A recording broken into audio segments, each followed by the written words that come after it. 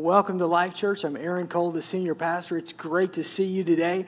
And if you would grab your Bible and turn with me to the book of Genesis. Genesis is the first book in the Old Testament, first book in the Bible, chapter 30. We're going to cover 20 chapters today. Is that good? Yeah. Oh, yeah. Everybody's like, wow, really? Yeah, that's all we're going to do. 20 chapters. I'm not going to read all of it. But we're going to kind of cover through. We're talking about shoulda, coulda, wouldas, and we're dealing with betrayals. What happens in life when you didn't do anything wrong, but something wrong happens to you? What happens when you're not doing anything wrong, but this is happening to you? See, the first week in the series and the second week in the series, we've been talking about, what happens when we miss opportunities. What happens when we fall into sin or when we walk into sin? Next weekend, we're going to talk about what happens when you fail. Maybe it's not necessarily sin, you just fail. How do you fail forward? How do you move out of failure in any area of life? But today I want to talk about what happens when there are regrets, there are shoulda, coulda, wouldas. I should have done this. I wish I would have done that. I could have done this. And they're happening to us. And you're betrayed. And you don't do anything wrong, but you are dealing with the effects of wrong things happening to you. And so the person that then the life I want to look at is Joseph. And Joseph, now just so you know this, Joseph is like one of my favorite people in the Bible. Like when I get to heaven, like Joseph and I will live on the same street. I'm just telling you, we'll be a part of the same country club or something. But I mean, we'll be together. And so if I say something about Joseph and you kind of go, man, I read that somewhere. It's probably, I have been researching Joseph, studying the life of Joseph. Matter of fact, I'll give you one just very simple but I think somewhat good overview of the life of Joseph. It was written by Chuck Swindoll. It's called Joseph. And Swindoll does a series of characters throughout the Bible. And he does a great job on the person of Joseph. So if you read that or you come across something and you go, man, that sounds like I read that. It's because I probably did. I got it from somewhere, all right? And I downloaded last week's message off the internet and I'm just teasing. But you understand what I'm saying? So I just want people to go, oh, man, I can't believe this is just one of those fascinating characters to me. And the Bible starts in Genesis chapter 30, and it gives us a life of Joseph. And here's how it began. Joseph is the son of Jacob, and his mother was Rachel. I don't have a lot of time to go into all of that, but basically Joseph's father, Jacob, had two wives, and let's just say four wives. It's easier to explain it that way. He had four wives, and of those four wives, he had 12 sons, and he had one daughter. But Rachel was the love of his life. And Rachel bore him two sons, Joseph and Benjamin. And in childbirth, giving birth to Benjamin, she dies. That's Joseph's little brother. And so Joseph is raised in the house of Jacob. At the point in time that we really began to get his life story, his mother has passed on. The other three wives are still living. And Joseph is despised by his brothers because in Genesis chapter 37, it says that Joseph's father, Jacob, loved him and favored him above all of his other brothers. So he was at least honest about his favoritism. If you were in a family where you were not the favorite, but your parent or your dad said who the favorite was, then that would be like Jacob. But Joseph was the favored son. And so much so that the Bible says in verse 3 of Genesis chapter 37 that Jacob gives Joseph, his son, this beautiful multicolored coat. Now, there's been Broadway plays done on this. Joseph in the Technicolor coat and the whole deal. And so this has been a very much played story. And the bottom line is that it showed that Jacob, the father, loved him more than he loved the other 11 boys and one daughter. Poor one daughter. All right. And so the Bible says that Joseph has this gift of dreams and of interpreting dreams. And so he gives this dream, and what he does wrong is that he shares it with his brothers, because the dream goes like this. There's going to come a day that I'm going to be great, and you and mom and dad and everybody will bow down to me. Now, if you had anybody have brothers in this room? Okay, you know what I'm talking about? If you said that to your brother, they would beat you up. It's just right. That's what they would do, right? They would say, yeah, right, whatever. And so it would just be, it's just that animosity between siblings and that kind of a deal. So Joseph's brothers, though, are hardcore. They despised him all the more. And so what they decide to do is not kill him, but they decide to sell him into slavery. You're talking about some rough brothers. You know what I'm talking about? And so they decide to sell him into slavery. And then they take this beautiful coat and they take animal blood and they put it all over the coat. They go back to Jacob and said, look, your favorite son Joseph, yeah, he died. And here's his coat, by the way. I mean, just add insult to injury. And so he gives them that and basically says that he's dead. And Joseph is about 17 years of age at this point. And he gets sold into slavery into the household of an Egyptian official named Potiphar. Now, Potiphar was a powerful man, had a large house, and Joseph comes in, and he begins to work for Potiphar, and the Bible says he has favor. And basically Potiphar gives him power over everything in the house except for his wife. Now, Potiphar's wife was a bit of a cougar. I don't know else how to say it. It just is what it is. And so she has made sexual advance after sexual advance against Joseph. And Joseph has been a man of God and has resisted and has said, no, no, no. Finally, in her final attempt, she grabs him. And thus the name Cougar. She grabs him and he flees away and she has his coat. And the only thing she can do is begin to yell. And when she yells, the guards come in and finally her husband comes in and she tells this story.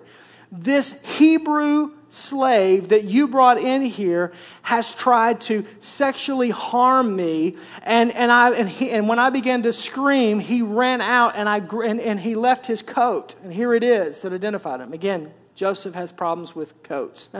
And so he left his coat, right? And so she does this. And so Potiphar, what's interesting, Potiphar never deals with his wife.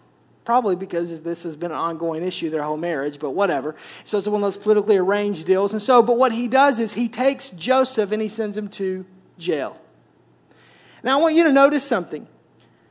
Look at chapter 39, verse 2. As soon as Joseph is sold into slavery, here's what the Bible says. And the Lord was with Joseph. The Lord was with Joseph.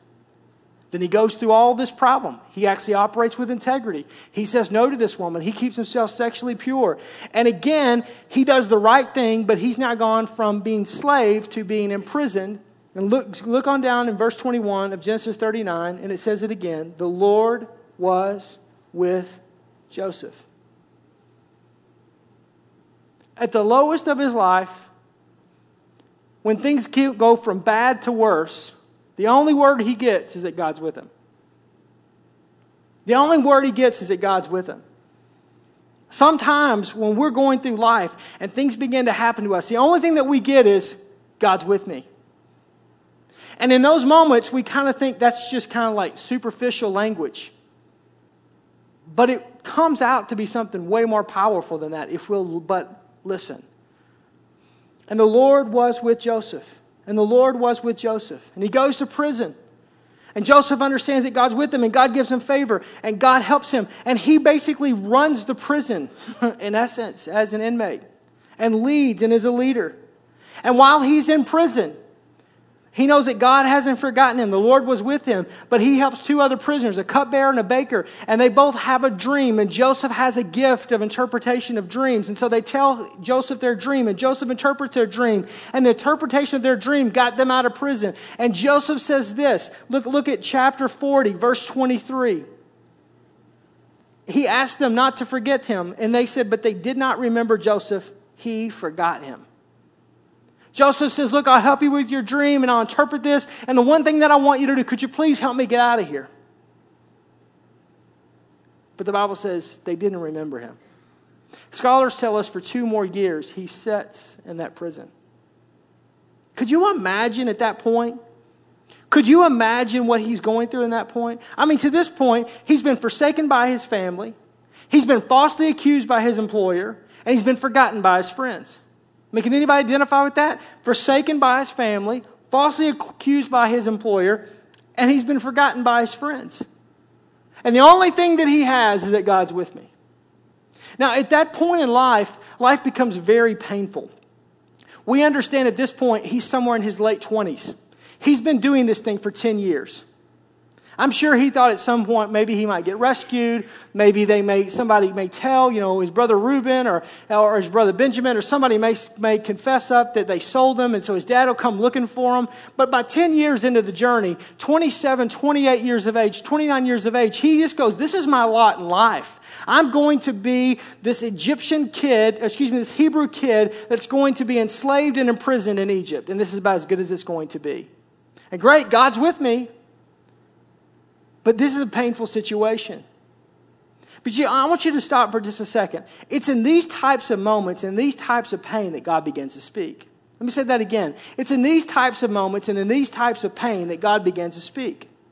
C.S. Lewis says that this becomes God's megaphone. Here's exactly what he says. Quote, God whispers to us in our pleasure. He speaks in our conscience, but he shouts in our pain. Pain, when handled properly, can shape your life for greatness if you let it. Pain that you didn't ask for, pain that you don't deserve, pain that you didn't do anything to get, will shape your life for greatness if you'll let it. And you may think, that's cruel, man. I mean, that's just jacked up. That's messed up. Why does anyone need to suffer? And what benefit comes from suffering and from pain?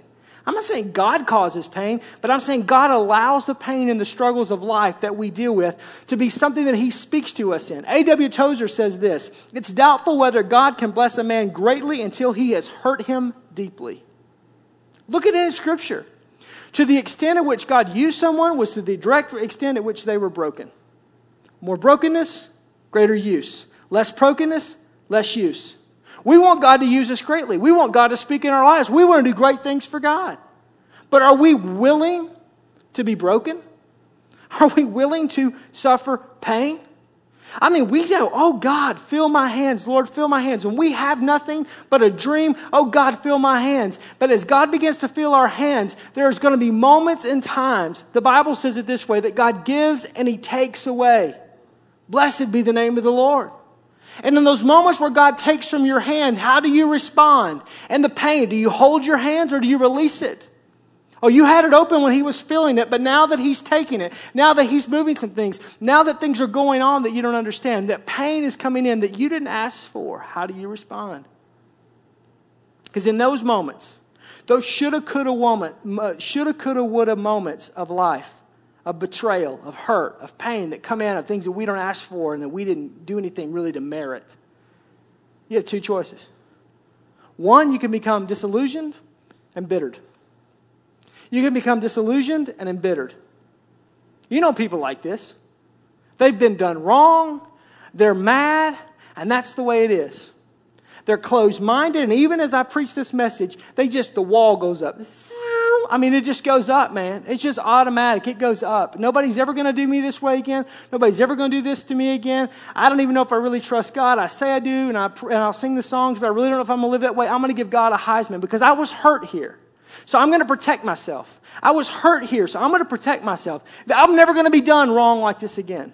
And the problem with this is that you become embittered to the point that it's like a cancer that eats you from the inside out. And it sits and it soaks and it sours your spirit. I'm telling you. And it destroys you. That's the reason why the enemy allows pain and wants to bring as much pain in your life, because there's something about this human condition that if we become a victim, if we become a victim of circumstance, if we can point a finger and go, they did me wrong, and that was wrong, and I can't believe I was done wrong, and we can point it to that, all of a sudden we began to be embittered and disillusioned, cynical. Or the other option is that we can trust a divine perspective. We can trust a divine perspective. We can go, I don't understand what's going on. This is what divine perspective means. I don't have the ability. I'm not God. I'm limited. I have a beginning and an end, but I trust God that his word is true and that he's working all things out for my good. I trust that his word says that no weapon formed against me shall prosper. I trust that God is not a man that he would lie. I trust that greater is he that's in me than he that's in the world. I trust that I can do all things through Christ who strengthens me. I trust, because that's what his word says. And there's an amazing difference between the people who choose to be embittered and disillusioned from pain in life and people that choose to have a divine perspective. And Joseph chooses to have a divine perspective. And the Bible reads this out. It shows this out. Because he goes through this 2-year waiting period. And then finally, one day, everything changes. Look at chapter 41. One day, everything changes. I just want to tell you, before we read this verse, I just want you to know, we serve a God that when He moves fast. When it happens fast. And in one day, in one moment, in one instance, you can go from the dungeon, you can go from the pit, you can go from the prison to the palace. Look at it right here. Chapter 41, verse 14. So Pharaoh sent for Joseph, and he was quickly brought from the dungeon. And when he had shaved and changed his clothes, he came to Pharaoh. Joseph, the Bible says at this point in time, is 30 years of age. For 13 years, he's been imprisoned and enslaved, and he's been going and enduring pain. For 13 years. Not 13 days, not 13 weeks, not 13 months, but 13 years of his life. And in all of that, he preserved his spirit. In all of that, he kept a divine perspective. And all of that, he kept his heart right. How can you be so sure? Because what happens in this moment tells everything.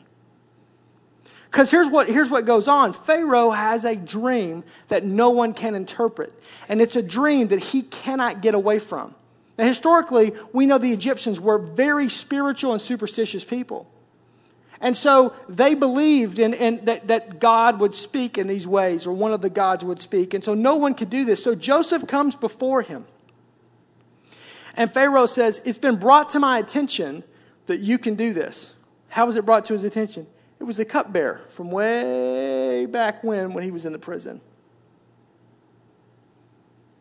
I bet Joseph was thinking, I'm going to deal with him in just a minute. Will let me waste away for 2 years, but I'm fixing to show him. He didn't do that. But right, he gets to that point and he says, here's my dream. And I love what Joseph says. I can't do this, but God can. And God will help me help you.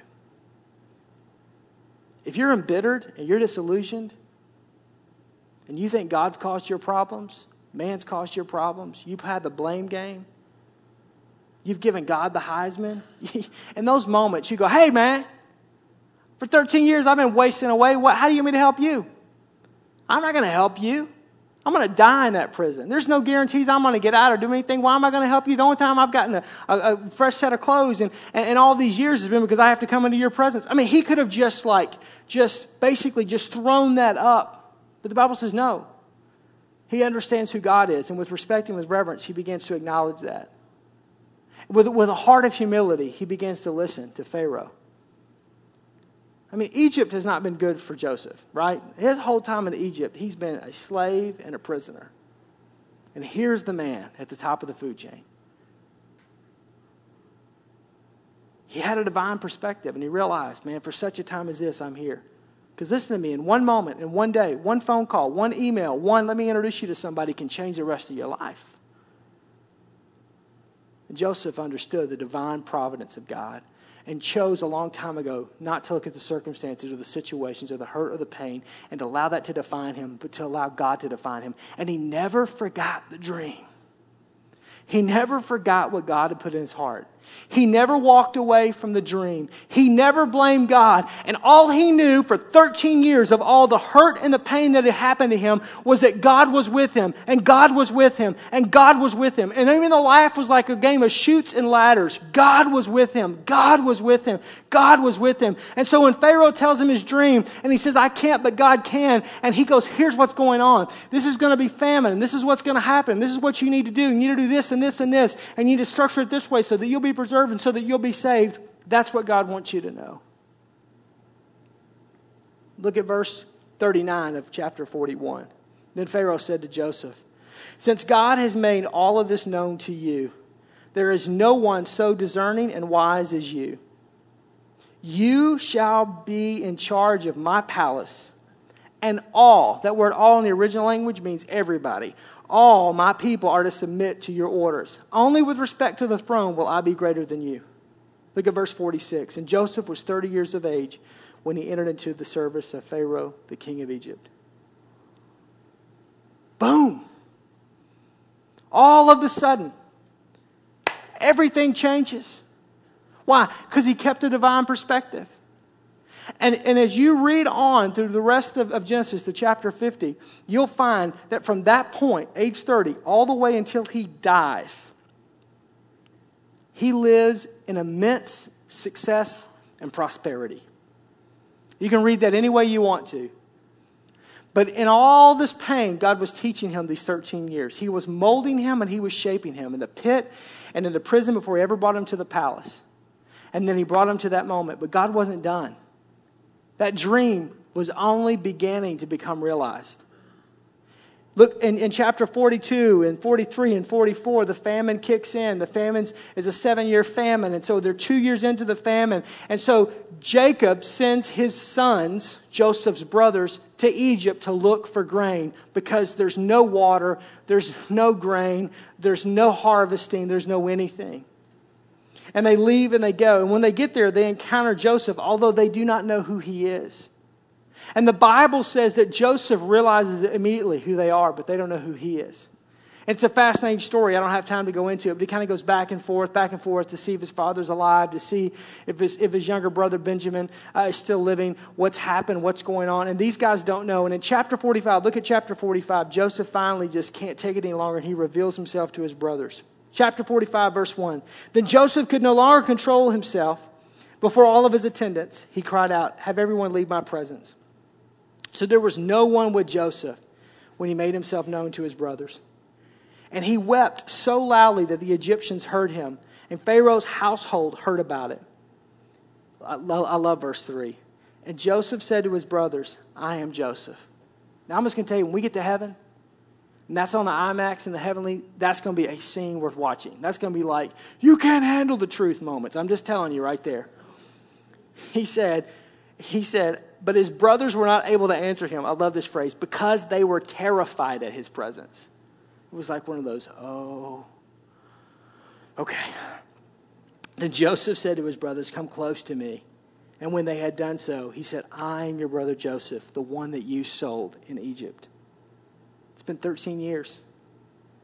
And now, do not be distressed and do not be angry with yourselves for selling me here, because it was to save the lives that God sent me ahead of you. See, he gets it, divine perspective. He gets the providence. He gets the sovereign hand of God.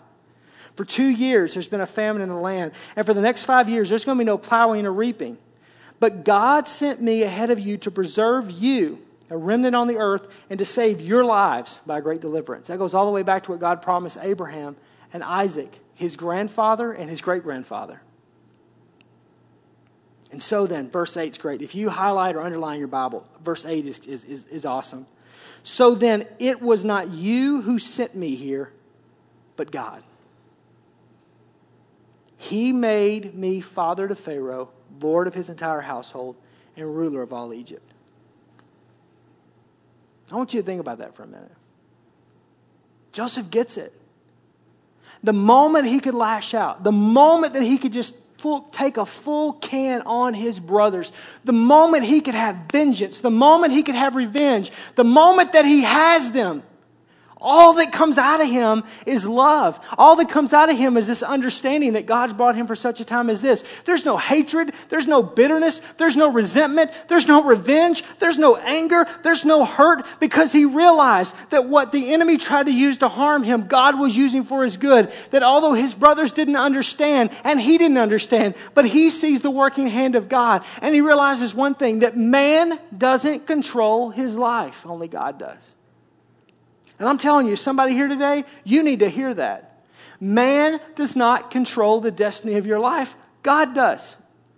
The Bible says that the kingdoms of this world, God raises up and he brings down.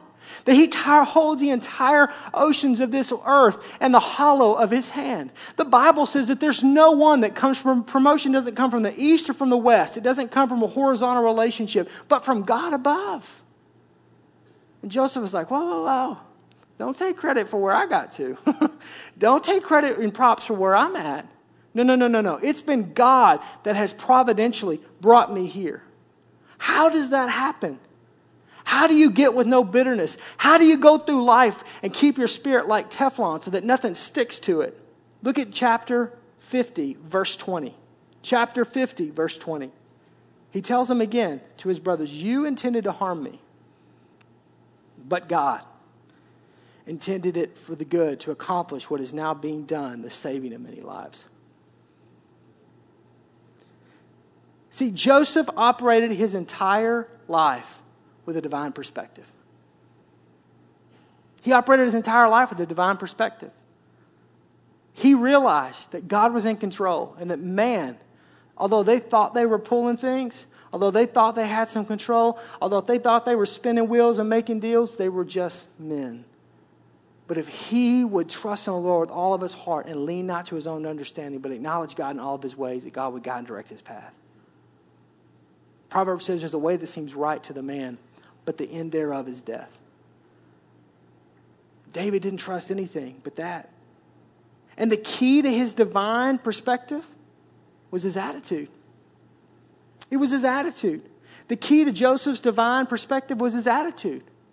This is what kept him all these years, was his attitude. Was he had this divine perspective, and what that hinged on was attitude. It was a choice, is what I'm trying to say. Divine perspective isn't something that you can just pray to get, or you can just fast to get, or go over here and listen to this tape series, and this will help you. No, the key to divine perspective is that you choose.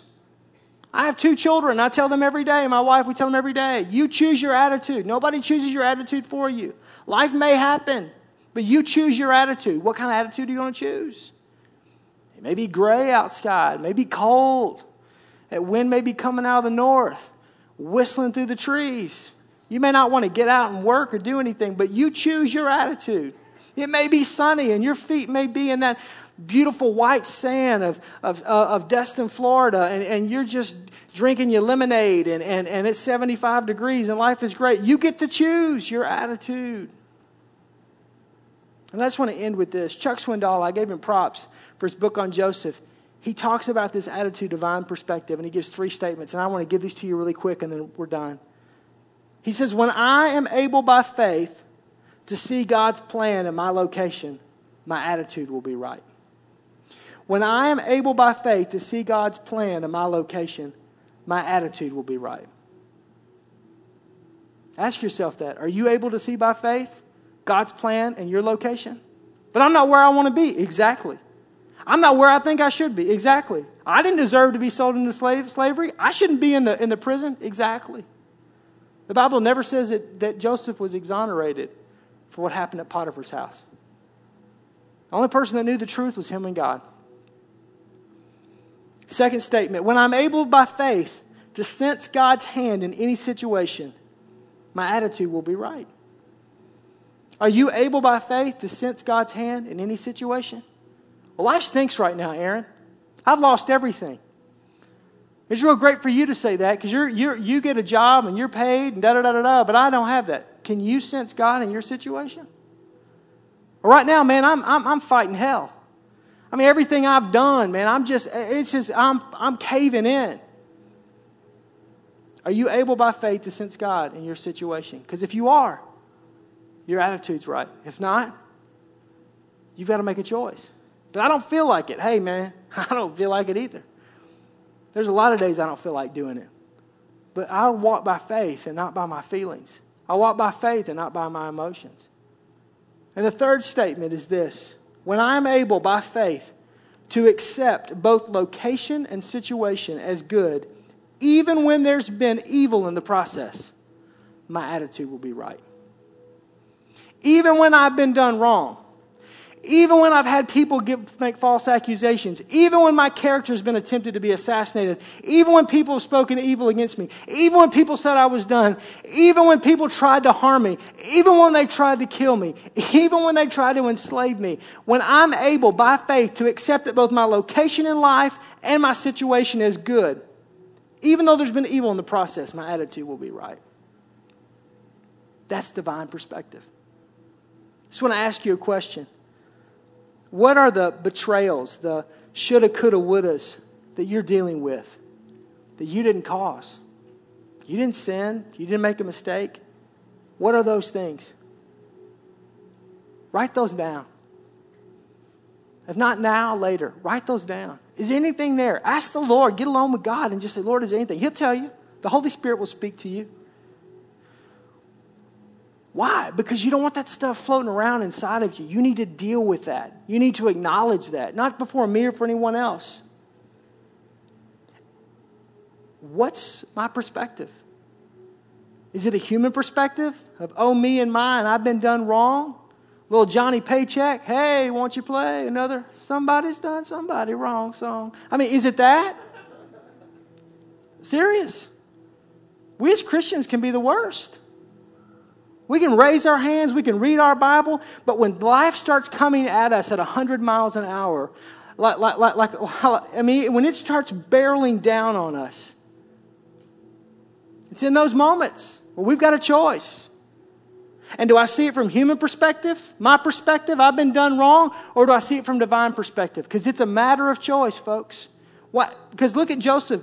He doesn't have the benefit of chapter 40, 41. He doesn't have the benefit of seeing how it ends. For 13 years. And then how's your attitude? Because you choose your attitude. Because there's going to be shoulda, coulda, wouldas that you didn't cause and that you can't control that are going to come at you in life. And the only choice that you have is, are you going to trust the Lord or are you going to trust yourself? Are you going to trust His divine perspective and keep a right attitude? Or are you going to allow yourself to become disillusioned and embittered? Because remember, Genesis chapter 50, verse 20. What the enemy intended to harm you, God has intended for your good to accomplish what He wants to do in your life. Let's pray. Father, I just thank you today for your word. And I know in a room, Lord, like this, God, I know there are people that are struggling, God, with betrayals, with accusations, God, with just, God, with life, with hurts, with pain that they didn't cause. And Lord, there's a time to cry out to you, but then there's a time where we just kind of go, okay, God, I'm going to trust in you. And there's seasons in our life where all we know is that you're with us. That's all we know. All we know is that we didn't do that, and we're just going to keep doing the right thing regardless of what everybody else does. And those moments are hard, but they become defining moments because they actually define the destiny that you have for us. Because, Lord, your word's very clear that you have a plan and a purpose. There's a dream for everybody's life. Without a vision, without a dream for our life, we perish. We cease to exist. And we've got an enemy that goes about like a roaring lion, seeking whom he may devour, trying to destroy us and destroy the God dream that you put in our heart. But if we'll trust in you, if we'll listen to you, not trust in Aaron, not trust in the church, not trust in Life Church, but trust in you, Lord. And we'll have a divine perspective, which is our choice. Then we will choose a right attitude. Even if it's every moment of every day, God, you'll see us through. And more than you will be with us, you will produce in us and through us, Lord, your divine will and your plan. I pray, God, for those in this room that are struggling, help them. For those in this room, Lord, that are battling this, help them. I pray, let them listen to your voice today. Let them open your word today. And God, let them live this out. In Jesus' name we pray. And everybody said, amen.